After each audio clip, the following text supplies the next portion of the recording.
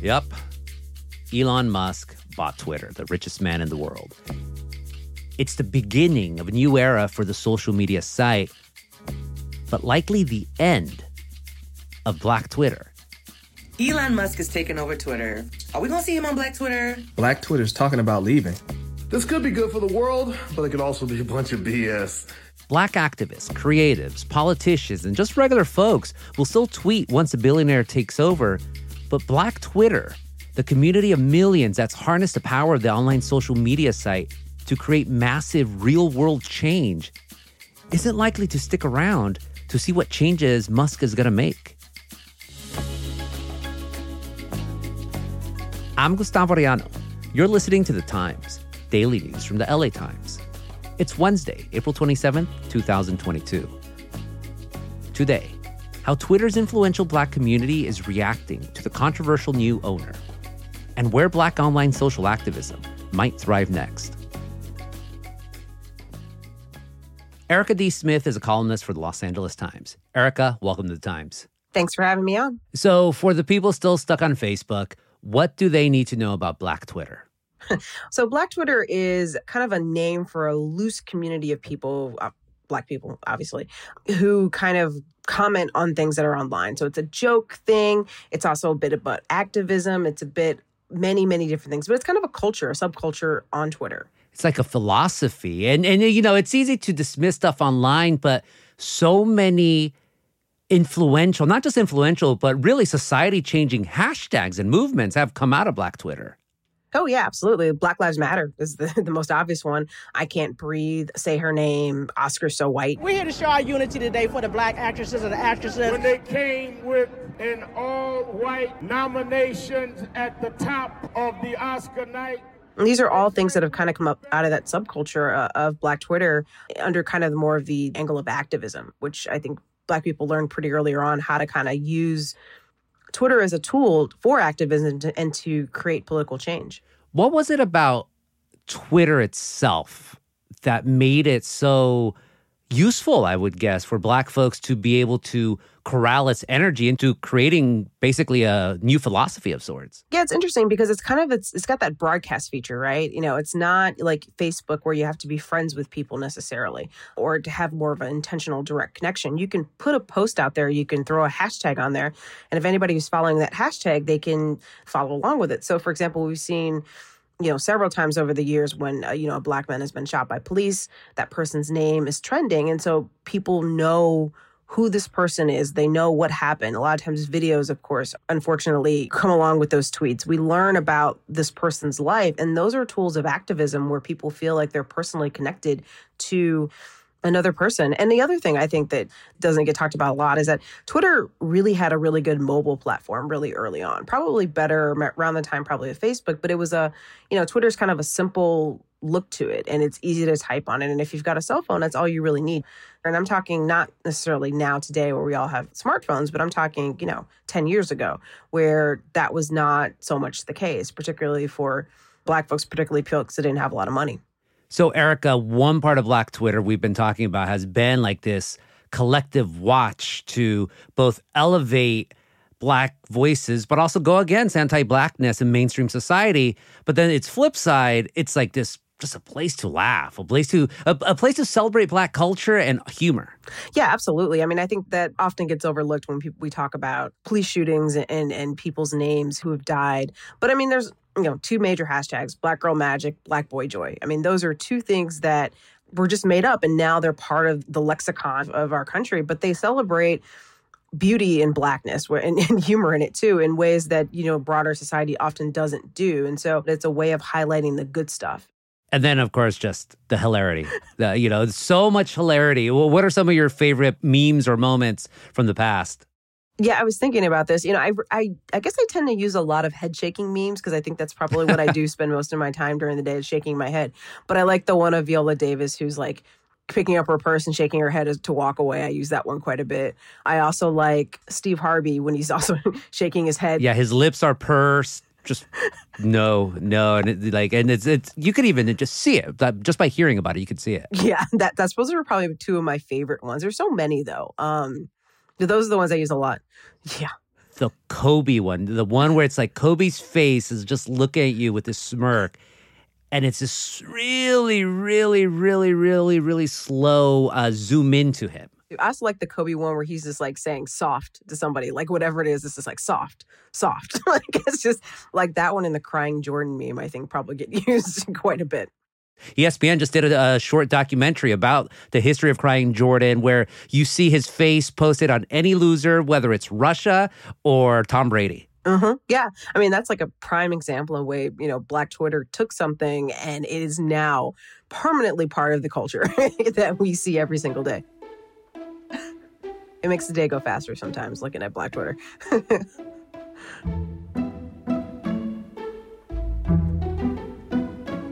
More after the break.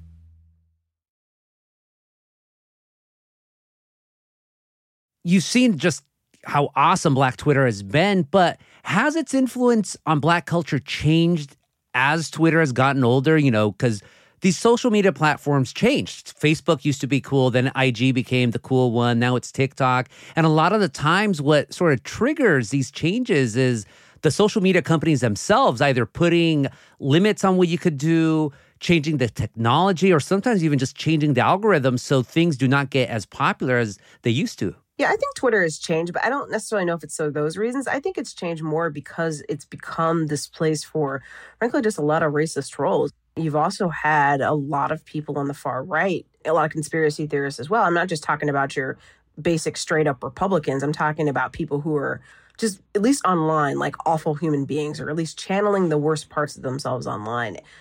And I think that there's a money aspect to it as well. I mean, I think there's social media has obviously grown up as a forum and people can get paid for being online and that's how they build their audience. So it's a business in that way too.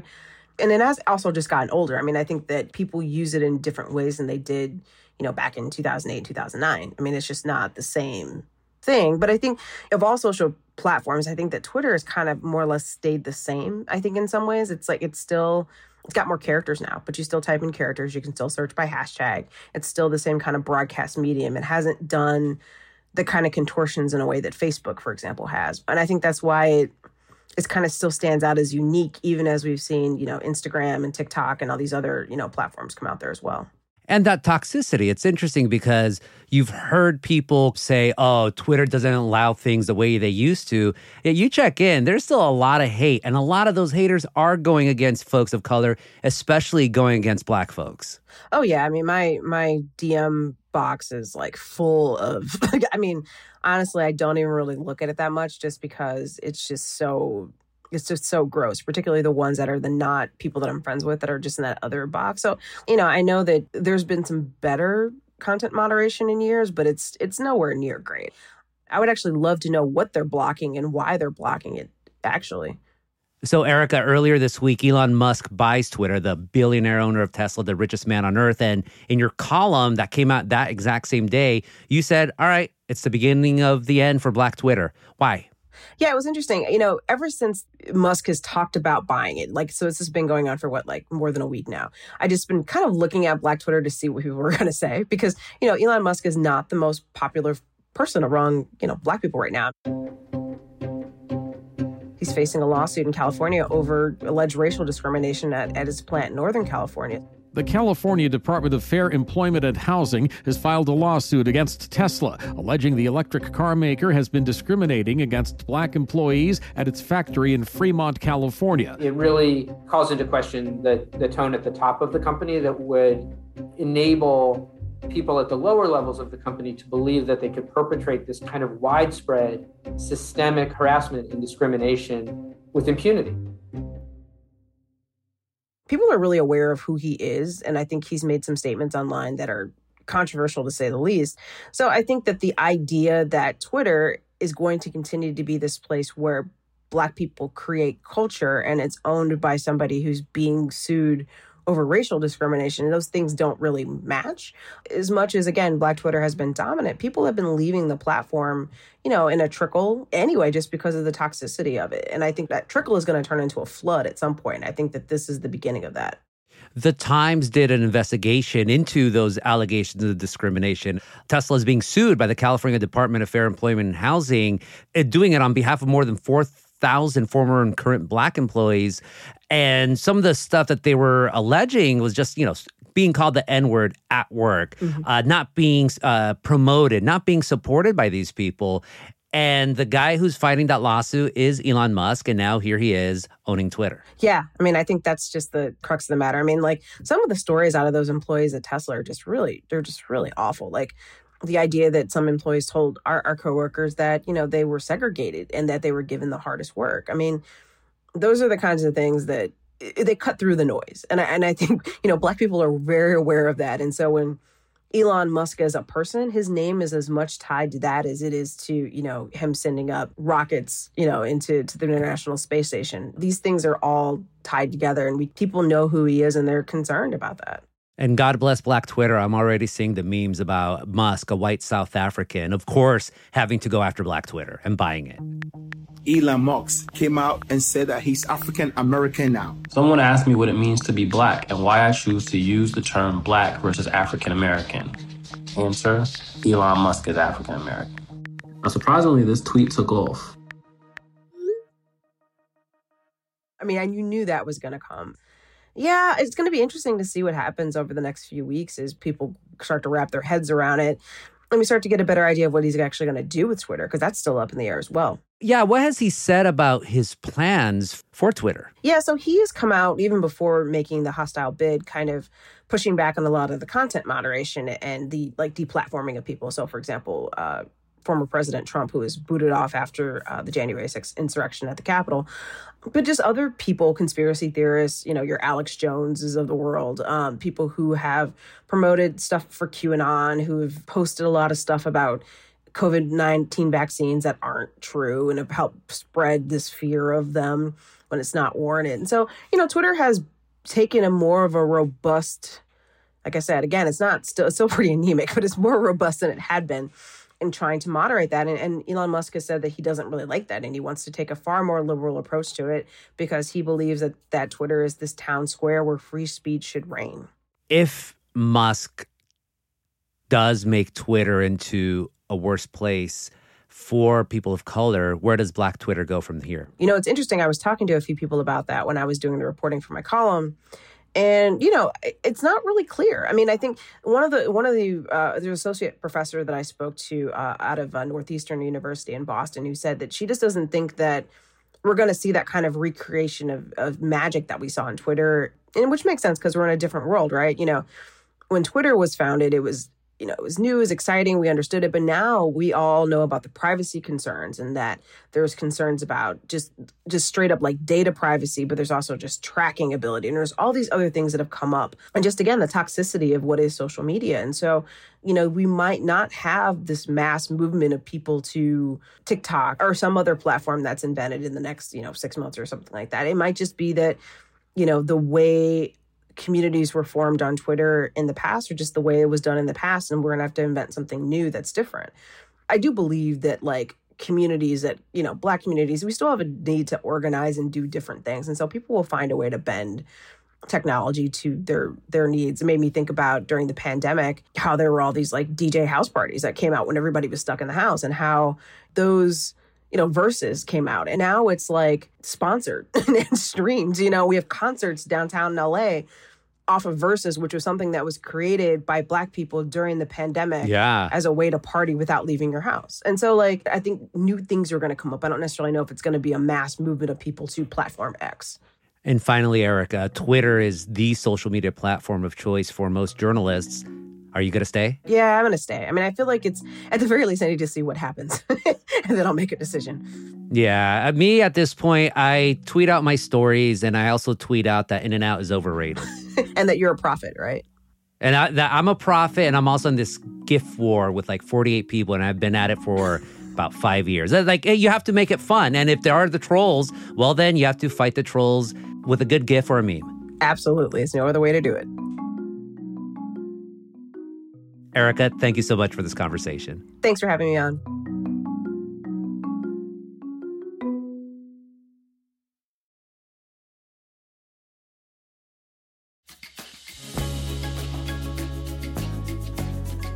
And that's it for this episode of The Times, daily news from the LA Times. Tomorrow, It's been 30 years since the LA riots happened, but we're still working on learning its biggest lessons. We kick off a two-parter on the anniversary of the uprising. Kinsey Moreland was the jefa on this episode, and our show is produced by Shannon Lin, Denise Guerra, Kasha Brasalian, David Toledo, Ashley Brown, and Angel Carreras. Our editorial assistants are Madeline Amaro and Carlos de Loera. Our engineer is Mario Diaz. Our editor is Kinsey Moreland. Our executive producers are Jasmine Aguilera and Shani Hilton, and our theme music is by Andrew Eatman. Like what you're listening to? Then make sure to follow The Times on whatever platform you use. Don't make us Tapuchia Podcasts. I'm Gustavo Arellano. We'll be back tomorrow with all the news in Desmadre. Gracias.